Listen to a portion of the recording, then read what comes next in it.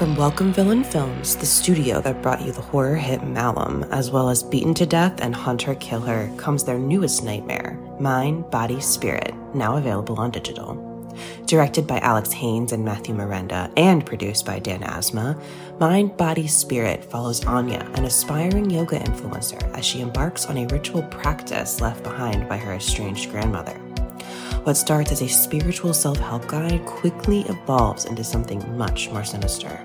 As Anya becomes increasingly obsessed with the mysterious power of the practice, she unwittingly unleashes an otherworldly entity that begins to take control of her life and her videos.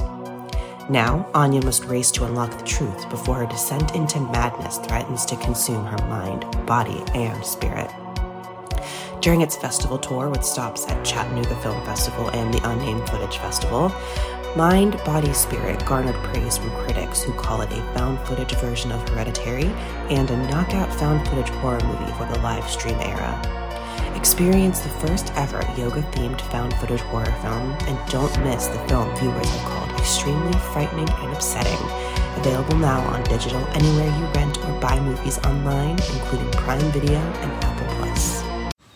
Man, that sunset is gorgeous. Grill, patio, sunset. Hard to get better than that. Unless you're browsing Carvana's inventory while you soak it all in. Oh, burger time. So sit back, get comfortable. Carvana's got thousands of cars under $20,000 just waiting for you. I could stay here forever. Carvana, where car buying meets comfort meets convenience. Download the app or visit Carvana.com today. Don't touch that dial. You're tuned in to the Dread Podcast Network. Welcome to Development Hell.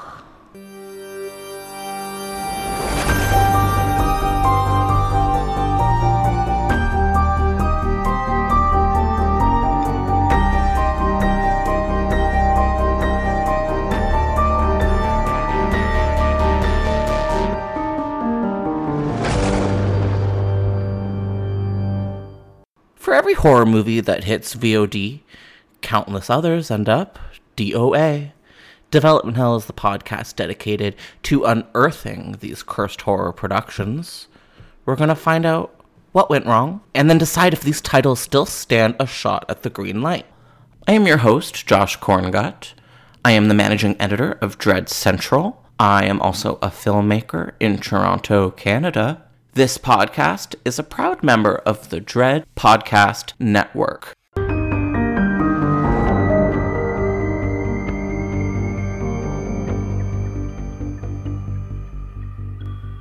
Hi, everybody, and welcome back to a brand new episode of Development Hell. Today is the final episode of our 5-part miniseries, Halloween is Canceled.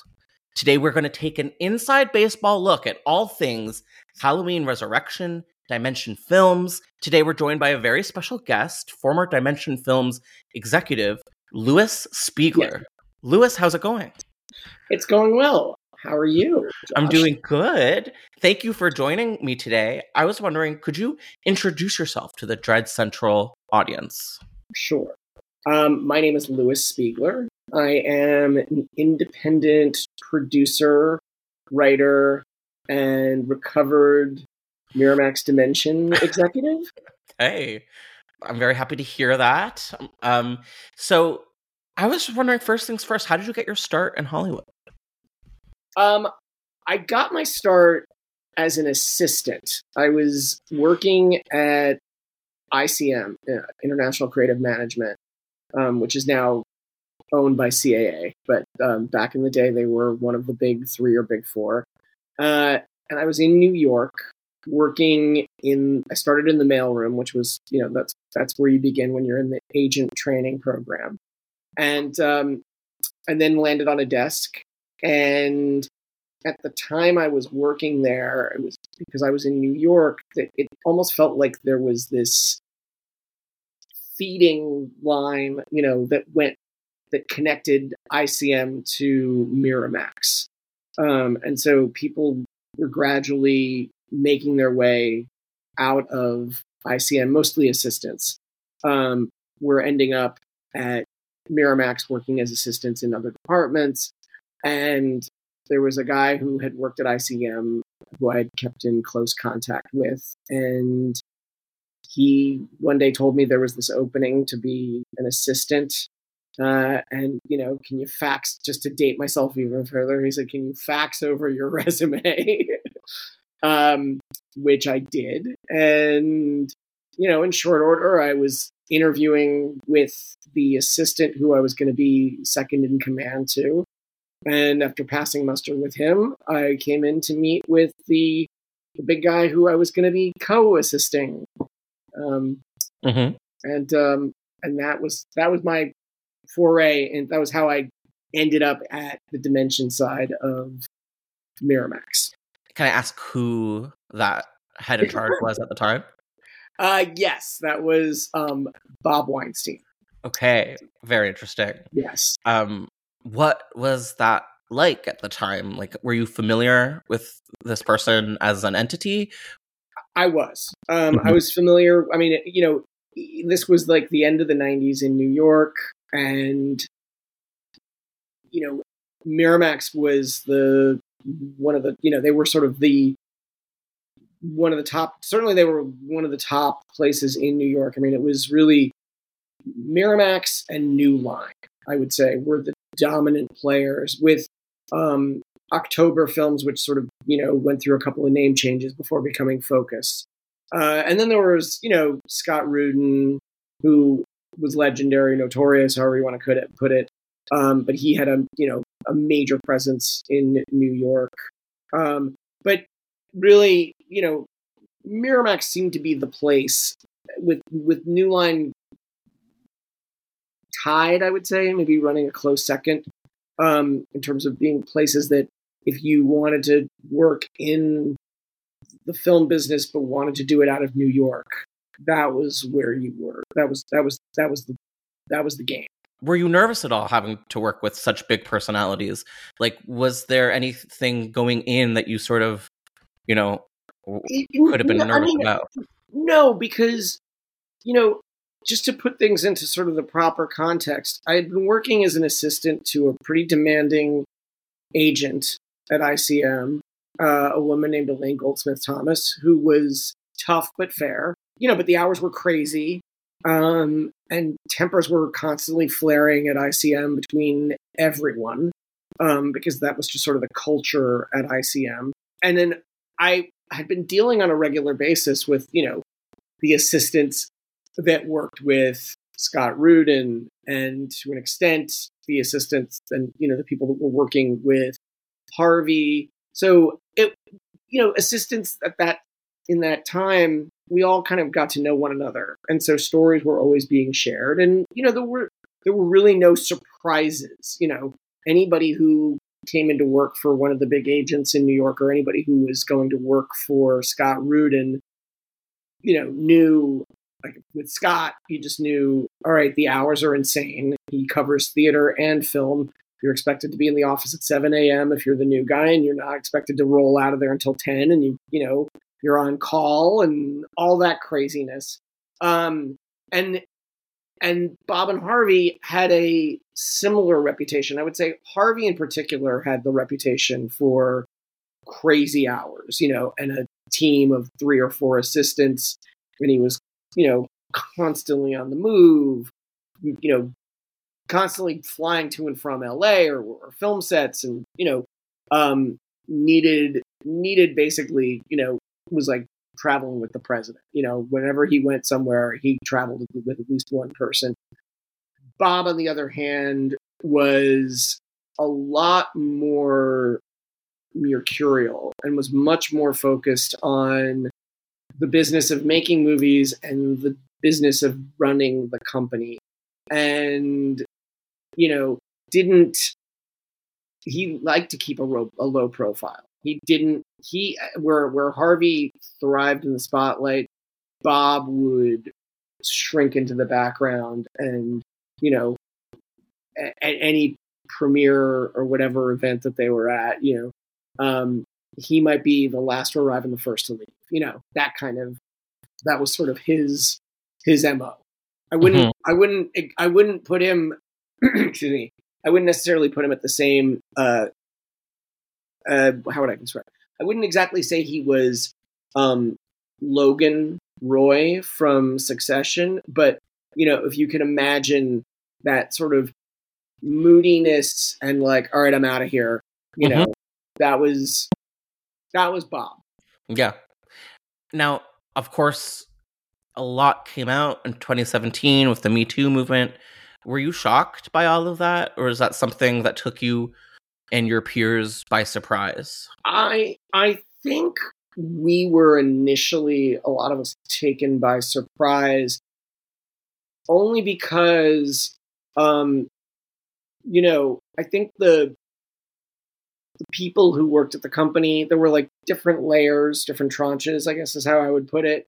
But the people who sort of spent enough time in that sort of orbit just generally had a sense of like, oh, Harvey's a player, or Harvey, there was like this unspoken, like, oh, we all sort of knew that he was sort of in that old school Hollywood, mode of like, he's married, but whatever, we knew that he was, yeah.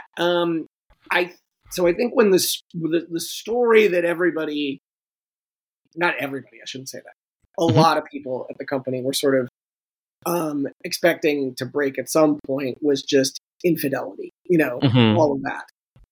So I think when the actual story broke, there was a lot. I know there were a lot of phone calls back and forth between everybody. Holy shit! What? Wait, this is a next level. And then I think what happened over in pretty quick succession, especially once it became apparent that that they were releasing, everybody from their NDAs, and people no longer had that fear of lawsuit, for saying anything.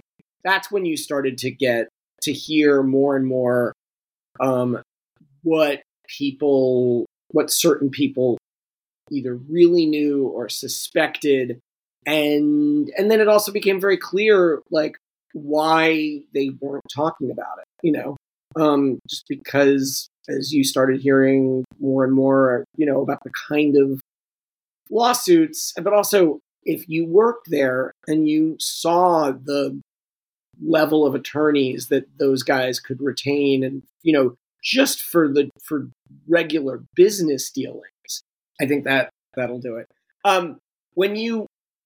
If you saw the way they handled legitimate business and the how aggressive they were when it came to negotiating deals and contracts, and how they expected lawyers at the company to handle things when they thought that something had been breached, or they just wanted to be super aggressive about making somebody, bend to their will.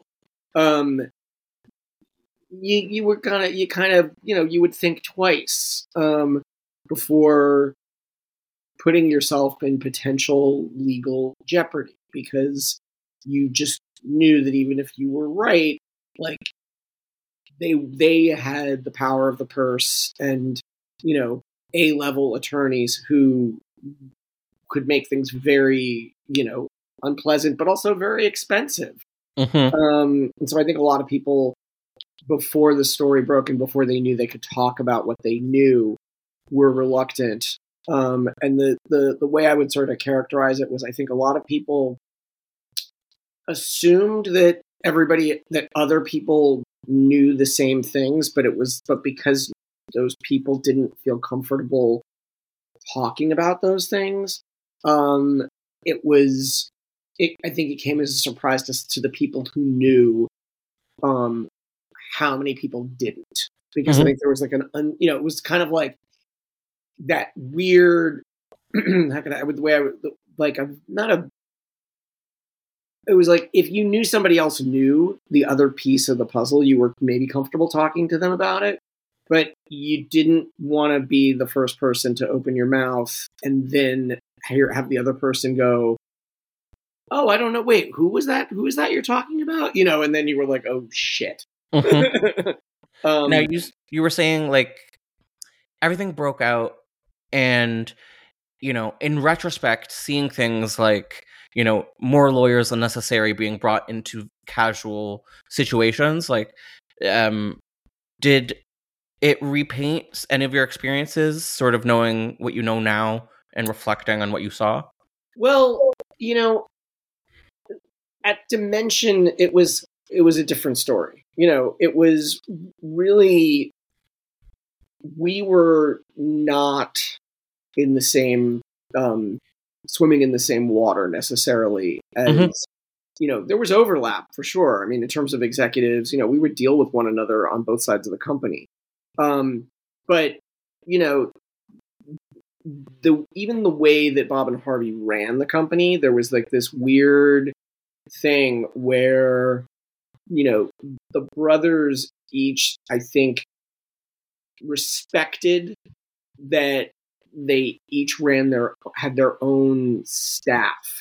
And so, Harvey might sometimes bark at a Dimension executive and ask for something, but like he also didn't dare, threaten to fire someone who worked for Dimension, and vice versa.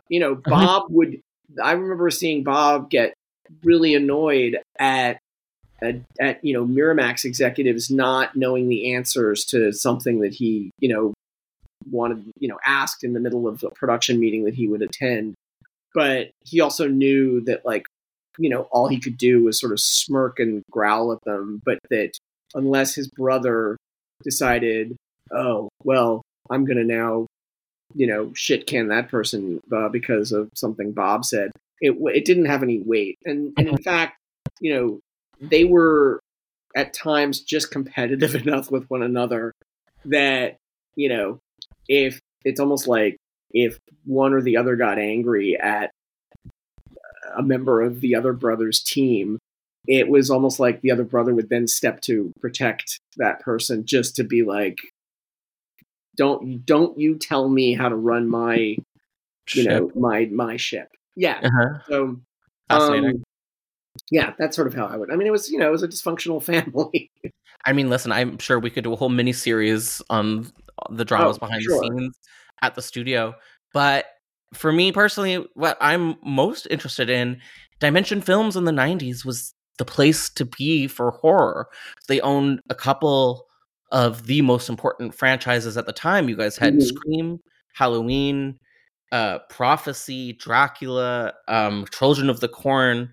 Before we get into your journey with Halloween, what were some of the other horror properties that you worked on? Well, the ones that I mostly worked on directly were Halloween, Children of the Corn, the first Dracula 2000. But then, when I was on Bob's desk, we had anything that was in production or, in development and going to go into production. I was, part of my job was to keep up with the drafts of scripts and write up my own notes. Bob would read my notes, and then, if there was stuff that he thought was relevant or that he really agreed with, he'd bring it up to the filmmakers. Sometimes he would reference me directly when he would bring them up, but sometimes it was just my job to sort of, it was like being it's like almost like being a law clerk, to like a Supreme Court justice. You knew that, he might just, your job was to do a lot of research for him as well. So, starting with, I think when I was there, starting with things like Mimic and The Faculty and, whatchamacallit, I'm trying to think of the big ones. Mimic, The Faculty, like Halloween H2O, First Spy Kids. Cool. I was, part of my job was just, keeping up with the development process on those movies and, weighing in. There was a movie, Phantoms, Oh yeah. that was being made simultaneously as the first Mimic. And so there was constantly like, and I think they were both shooting in Canada. I want to say Mimic was in Toronto. I can't remember if Phantoms was in Toronto or Calgary. But they were in production simultaneously. And I think there was From Dusk Till Dawn movies, I think, were there too. Those were done. The sequels were done direct to video, and those I think shot in South Africa. Cool. I remember those.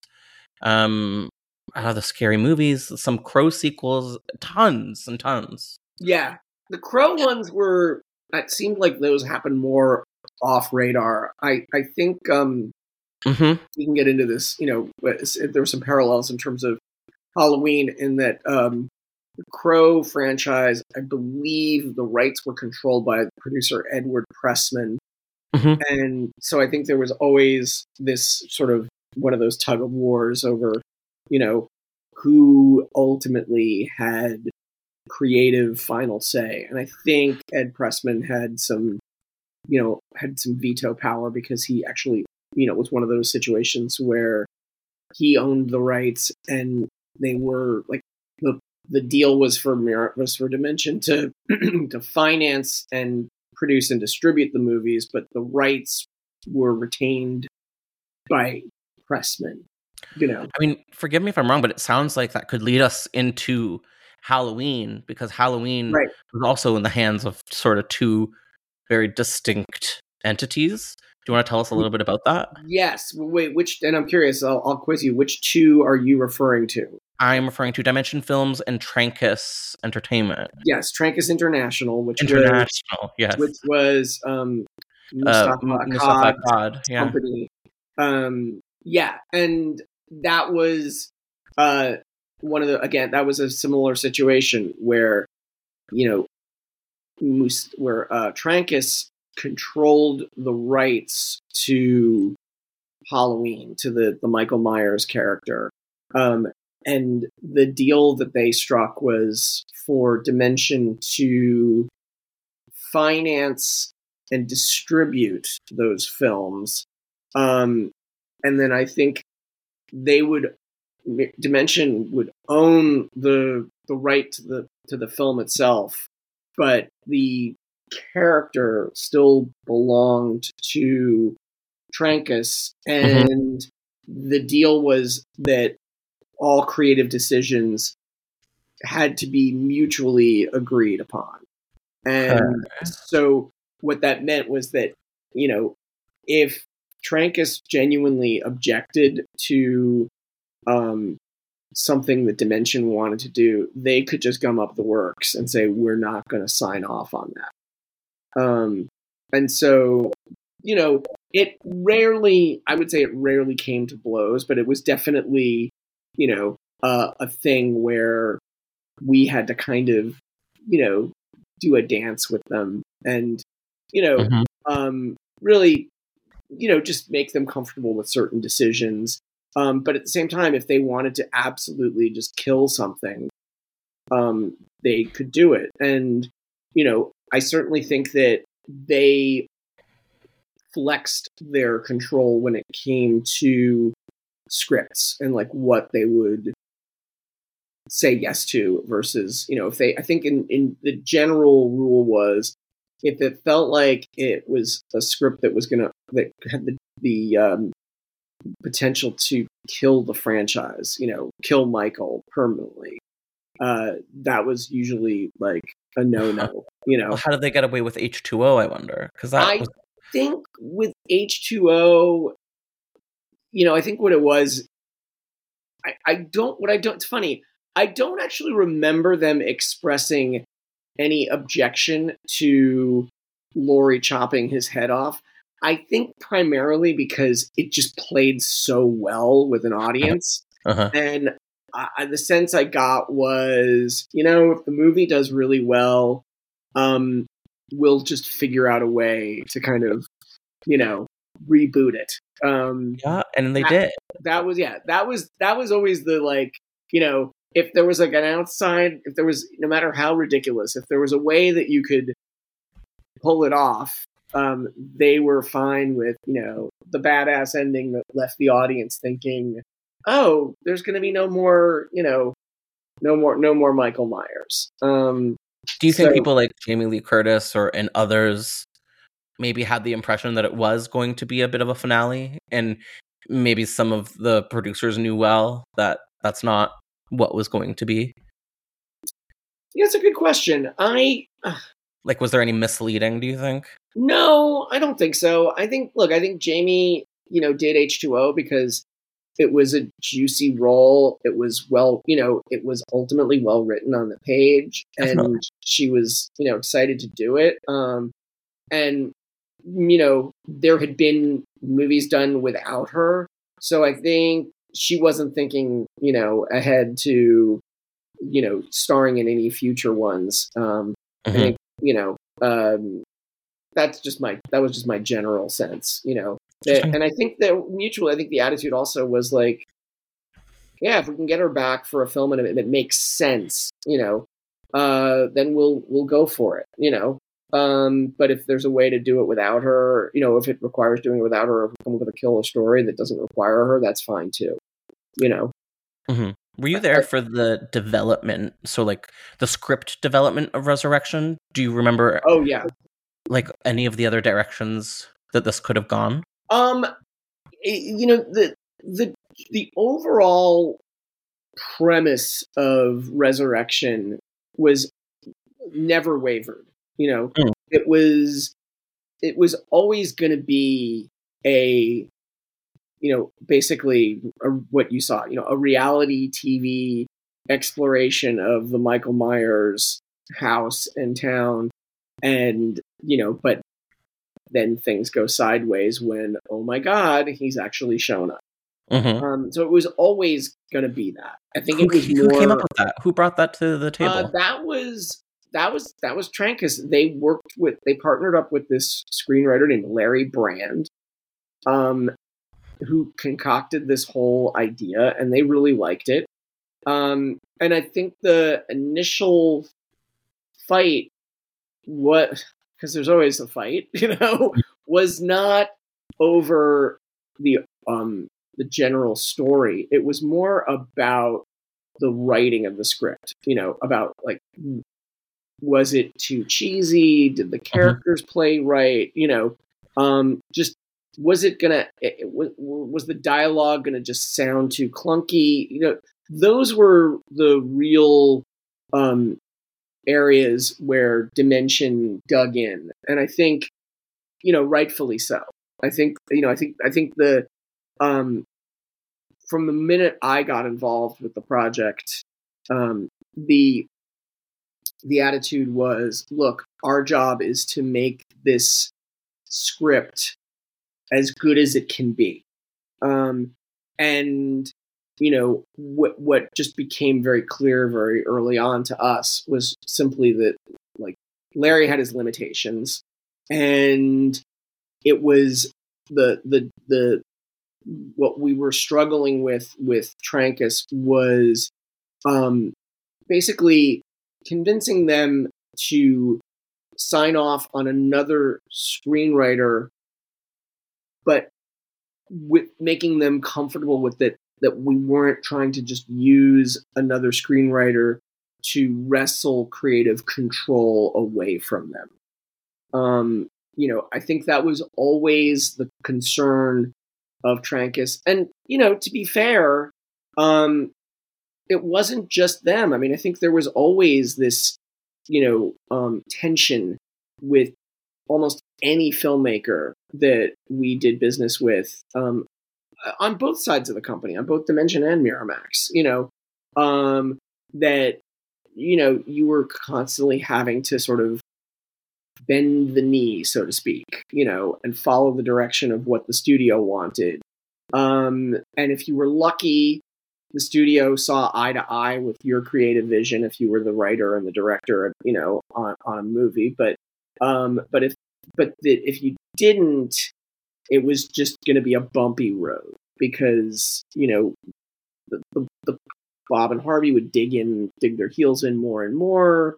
because I think there was just they just came at it from a degree of mistrust, that the filmmakers were gonna not necessarily deliver something that would work properly, that they could market properly, and so there was always that tension that existed, and so it wasn't unique to the dynamic. The Trancas Dimension dynamic was not unique to that arrangement. I think there was always those kinds of levels of tension. I think the difference was, unlike other projects where if it was a spec script and Dimension bought it, or had optioned the book or whatever, where they controlled the rights to whatever it was that was being made, they had an easier time, taking a project in the direction the studio wanted to take it in. Whereas with Halloween, because of that rights situation, it forced Dimension to do more of a dance with Trancas. I don't want to call it seduction, but I would say, it was making sure that, basically it was convincing them, when we really wanted to go in a particular creative direction, that it was purely because we wanted to service the franchise properly. Right. With personalities so large, was there resentment that they had to do that? I don't know if resentment is the term I would use. I think it was, just sort of grudging acknowledgement that was what was required. That Mustafa required a little more hand-holding. He had to make sure that he knew he was being respected. And if you could do that, then he was pretty good about signing off on creative decisions. And I got along very well with Mustafa and his son Malik. And they had a producer that they worked with on Resurrection, and I think on H2O, a guy named Paul Freeman, who was their guy. And so again, it was the standard, dynamic where you just made sure that you were respecting, that they felt and knew they were being heard and respected, and they were then more open to doing things, so long as they felt that they were being properly consulted, and that, if they had a genuine objection, they knew that their objections, they had the veto power, it was, and so it was just a dance, and we, and I was responsible for doing it, and and I got to know them pretty well, and I got to understand how to do it. Mm-hmm. When production began, what was your role? Like, what were you up to on a day-to-day basis once things were rolling? I was on set, and my job before going on set and while being on set was, just making sure that there were no surprises, making sure that we knew as a studio what was being shot, what the sets were, making sure that the pages that we were shooting were the pages that everybody had mutually signed off on. And then it was just little things like, literally just being on set and, making sure that, to my satisfaction at least, we were getting enough coverage that we wouldn't be stuck if there was, something that wasn't necessarily working in post-production. And so that, there was a fair amount of that.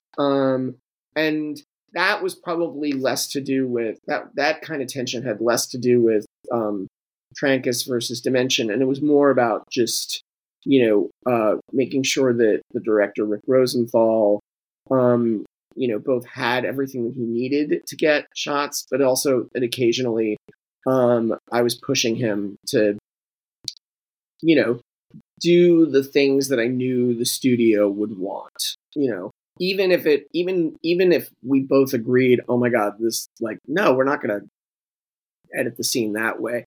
There was a lot of like, look, if you can give the appearance of respecting that Bob is going to try and weigh in with his own opinions and see that he has choices, then he's more likely to go with your creative choice. That was sort of my role, really, as and of course I was, basically in I would never call it a no-win situation, but like, to the filmmakers at Petrancas, they would sometimes look at me as, oh, you're the spy who's constantly, going to report in when we're doing something that's, that you don't approve. And the reality was, I was, I would describe it as like, I was like the manager of a baseball team who my job was to be paranoid. My job was to constantly be thinking about, what is the studio going to ask for? How are they going to overreact to something?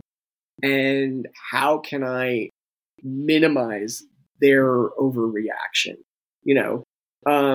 So it was a lot of making sure that everybody in New York felt like I was keeping their best interests in mind and asking for things and making sure that, things were being done. Though? Like, what? Was it in order? Like, or were you having to put out fires? Like, was it generally chaotic or was it under control? I would say it was in, hindsight's always 20/20. I'd have to say it was more in control, than not, having witnessed so many troubled productions, and the kinds of demands that Bob and the studio would have, and the kinds of things that I knew would make them angry. I was really good at putting things out before it got to that place, little things, just like recognizing, okay, we need to kind of, like, literally things like making sure that we got enough coverage so that there were options when we were in post, making sure that, little things, like whether it was, even if it was just as simple as like, I think that wardrobe choice could be a little different. Like, I knew what the taste was of the people in New York. And so I would just sort of do my best to not give them fodder to complain about. That was really what I was doing on a daily basis when I was on set, and there were a lot of days when everything was just going perfectly fine and I didn't have to, think in those ways. But there were little things. I remember in pre-production when we were coming up with the design of the headgear that the actors were wearing with the little lipstick cameras when they were running around. And, the initial design literally looked like, something out of the 1950s with wires, those old kind of, and I just went like, no, I mean, I put my foot down because I remember saying, guys, it's not simply that they're going to have a heart attack when they see this. It's bad. It's a bad idea. We need to come up with something more elegant, and, there would be a little bit of that tension of sometimes the production would try to push back on things that they perceived as, oh, that's the studio just trying to tell us how to do things. And then it was just, it just came down to like me more expressing, no, this is like my own personal taste, and I'm telling you right now, and I would ask other people, and I'd say, what do you think of this? And once they would hear from enough voices on the set, like, you know what, that does look a little bit George Jetson-y or whatever, Mm-hmm. they would say, all right, see what you can come up with. And we'll revisit this in a couple of days. And then the design would be streamlined and everybody would go, all right, that's great. How did you all feel, like, before the audience got sort of their voice heard about the final product? How did the studio feel? How did you guys feel before it hit audiences? I think we felt we felt reasonably good. I think even after we wrapped principal photography, everybody, I think, knew that the ending was going to require some massaging. I think there was a sense of, all right, well, we've got like one ending. It's okay, but it probably could be better. And it's not that the studio is going to take one look at the director's cut and go, oy vey. It's more, we knew that a test audience was going to tell us what we got right and what we needed to go back to the drawing board on. And I think the things that we mainly knew needed to be the thing really was just the final resolution, because everybody knew that, ultimately we had to end the movie in such a way that it left the door open for a sequel, because that was the deal. That was what Mustafa wanted. It was his franchise, and he didn't want it to be killed. And so that was always the tension. I don't even want to call it tension. I just mean, we all knew by the time we wrapped principal photography that we were probably going to have to revisit what the ending of the film was. Were you surprised by the audience reaction? And were other people involved surprised? No, I don't think so.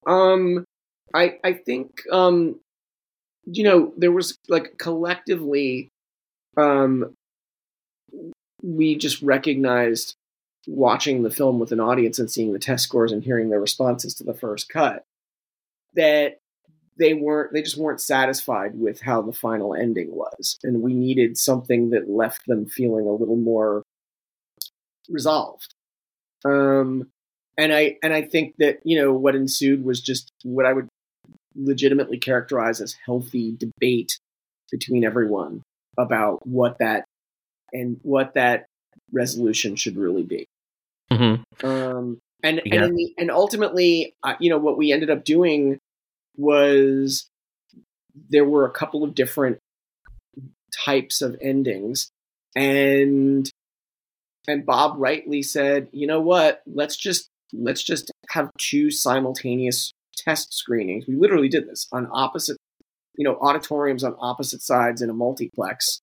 We screened the movie with two different endings, and we're just like, let's see what the scores are. Let's see how it plays. And if I remember correctly, before we even looked at the scores, everybody, because we staggered the screenings by 20 minutes or a half an hour. And so we were able to watch the last 10 minutes of the movie in one auditorium and then just walk across the hall and witness the same thing. And it was just, I remember it was pretty clear to everyone involved in the film, and the ending that was ultimately in the movie was the one that ended up playing the best. I don't remember exactly if the ending that's in the movie was when we did the back-to-back test screenings. I think what may have ultimately happened was the back-to-back test screenings. There was an ending that was close to what was the final version. And we just, at that point, when we did a reshoot, we just knew we just need to do a better version of what about the one that was completely scrapped? What was going on with that ending? I think the one that was scrapped was just the the teenage boy saving Bianca Kalich, and Ryan Merriman. Yeah, Ryan Merriman. And I think we all just were like, yeah, it's not Perfect. a satisfying enough ending. We need what we need is like, oh, the house is burned to the ground, and I think what we tried was there was an ending that just ended with like Busta punching out a cameraman, and that was sort of the fun end of the movie.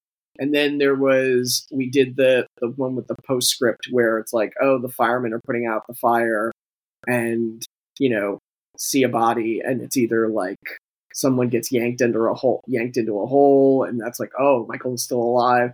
And then we ended up doing a reshoot that was the smoldering body in a hospital and a nurse leaning over him, and the eye pops open, and that was and that's how the movie ended. I find that the film does sort of get a harsh response from heavy duty fans, but in my opinion, there has been a bit of a reappraisal in recent years, and I'm wondering if that's something that you have felt as well. I have, to a weird extent. I think, and I could be wrong about this, but that people the fans, I should say, people look back at Resurrection and might feel like that was the last of the Halloween movies that seemed to just be a little looser and willing to have more fun with the franchise. It was still Michael, he was still doing all of that stuff, but I think the meta aspect of that story, there's an argument to be made, I think, that it was a little bit ahead of its time. That's how I would look at it now. I mean, I think if you redid that movie today, you'd lean even more into the sort of reality, meta. The TikTok generation of it. Yeah, exactly. There were, you could have a field day now with. Yeah. Have you heard about influencer houses? Do you know what that is? Wait, sorry, I didn't hear. Have you heard of an influencer house? It's sort of like a new thing where they take a bunch of teenagers and they all live in a house for a certain amount of time, and their job is to just make content on their phone 24 hours a day. And this is really a thing that does happen now. And it's just funny that you say, yeah, I do believe in a way Resurrection was ahead of its time, because that's exactly sort of what they were setting up. Right. Yeah. It sounds that way. I mean, look, I think there's a lot of stuff from those years that if you look back, you're like, oh my God, like, as much as we complain about social media, you could apply social media to a lot of these stories and it would just breathe new life into them. So yeah, I would say I am happy to hear that there's a little bit of a reappraisal of Resurrection. It's the Godfather 3 of Halloween films. I would have to agree with that, and I think anyone that knows me knows that I have a soft spot for it myself. I think you're right. It's one of the last times it was camp. It was the last time the franchise had fun, especially with these last 3 films. You say what you want about them, they're very serious. Yeah, I would agree with you there. Yeah, I actually only have seen the first of the 3 David Gordon Greens. What did you think of it? I liked it. I do remember feeling like, yeah, it was what you just said. It was very serious, and almost treated the franchise too delicately. I think so. Yes, and maybe some would argue Resurrection had the opposite problem, but that's where my tastes tend to go. Yeah, and I can believe me, I can see that argument. And there's probably some kind of a middle ground. Well, overall, how would you say your experience was working on this film? I would say it was good. it was very creatively satisfying because, I really felt like I was involved in the process of the development, production, and post-production. I mean, and that is not to say, oh my God, I'm proud of it because I think I did it because it was brilliant and it all worked because I'm a genius. That's not what I mean. I mean, it was satisfying because I was involved in, ensuring that certain things worked. And then I was also, a lot of the job was solving problems. And it was certainly satisfying to see the result, to see like, oh, I remember that work because I, got in there and, wrestled with everybody and got them to try and do something differently, or I could just see certain sequences and go, well, it's a miracle that worked, that kind of, that sort of thing. Yeah. So, in that sense, it was satisfying. Do I think that that's the way every movie that gets made should go? No. I think like it's important for, the creatives, the executive producer, the people behind the scenes that are doing the development should have a voice, but, in a perfect world, you get it all right. You figure it all out before the cameras start rolling, but I think I'm pretty sure that even on, the most creatively perfect movies that you've ever seen, if you go back to the filmmakers and behind the scenes, it didn't just effortlessly. It wasn't like, oh my God, all those takes were perfect. And I was able to hang out at craft services all day long because they had it so under control. Everything was great. No, I think, even in the most amazing movies ever made, there's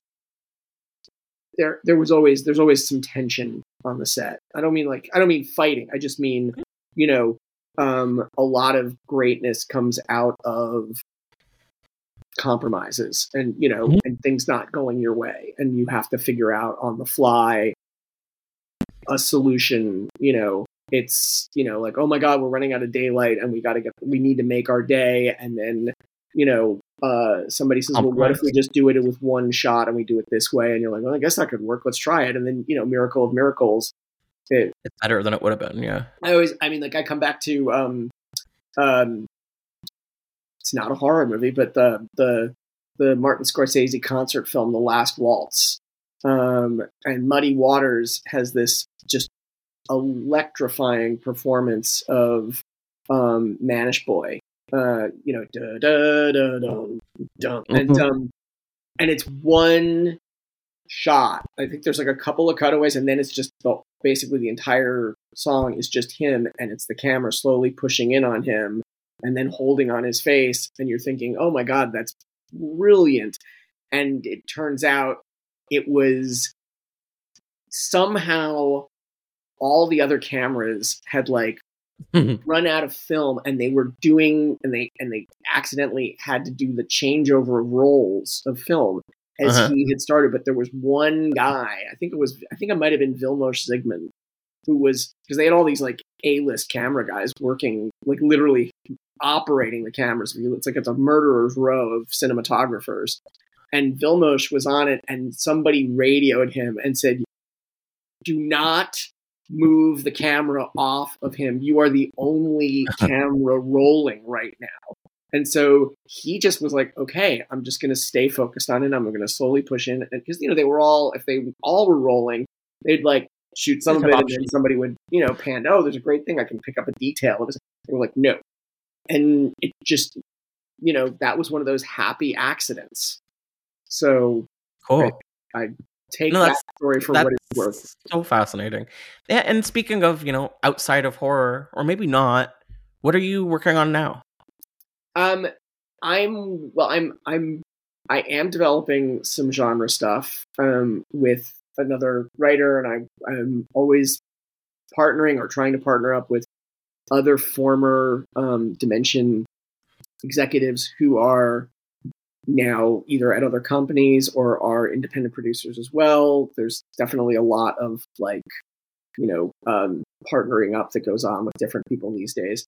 But I'm also in the middle of developing and hopefully getting the financing together with 2 other producers on a biopic about Candy Darling, who was a transgender actress who worked with Andy Warhol in a bunch of his movies from the early 70s. And the Lou Reed song "Take a Walk on the Wild Side" is about her. It's partially about her. It's actually about all the different people who were in those factory movies. So Holly Woodlong, Jackie Curtis, Candy Darling. Candy's the second verse. It says Candy came from out on the island. In the back room, she was everybody's darling. So she lived a short, but I guess I would say a short but fabulous life. She died of leukemia at a young age, I think. But she is revered amongst the trans community as a trailblazer because she didn't carry herself as someone who was trans. She carried herself as a woman, and that's how she saw herself. And so we're developing this project, and we have Hari Neff attached as our lead.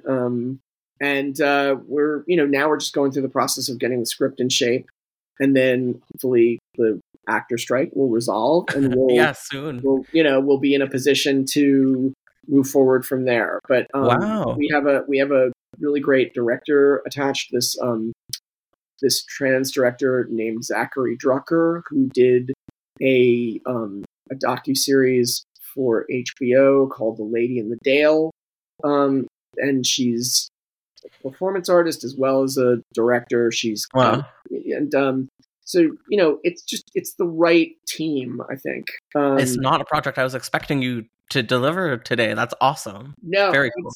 But of course, one of the other producers that's working on it with me is a woman named Katrina Wolf, who was the head of casting at Dimension for a long time before she went on to becoming a producer herself. So we're keeping it in the family, so to speak. Wow, really cool. And now Hari is becoming such a superstar, especially after Barbie. So good timing. Yeah. No, it's crazy how her career is taking off in a great way. And so, hopefully a little bit of that will work to our advantage. Sure it will. So I wouldn't say it's early days. I would say we are, 2/3 of the way to having a script that we're going to be ready to start showing to financiers and, all of that kind of stuff. It's a process. I'm going to keep my eye out for that because that sounds exactly like something I would love to watch. Awesome. And I'm wondering, if you so wish, where could our audience find you online? That is a good question. I've got my IMDb page, and there's a random Facebook profile, and I think there's an Instagram. I am in the process of I feel like there was for a long time, nobody wanted to have an online presence. I might put something out there, but I think it's more about Googling me, and you can see the articles about things that I'm attached to. And, that's my... Yeah. When the press cycle starts, you'll have something to... Exactly. To link to. There's been some deadline announcements regarding Candy, that, and you'll see my name in those. Cool. Maybe I'll link to something on that. Well, it was super fascinating talking with you today, so I really appreciate you giving me your time. Oh my God, you're welcome. This was great.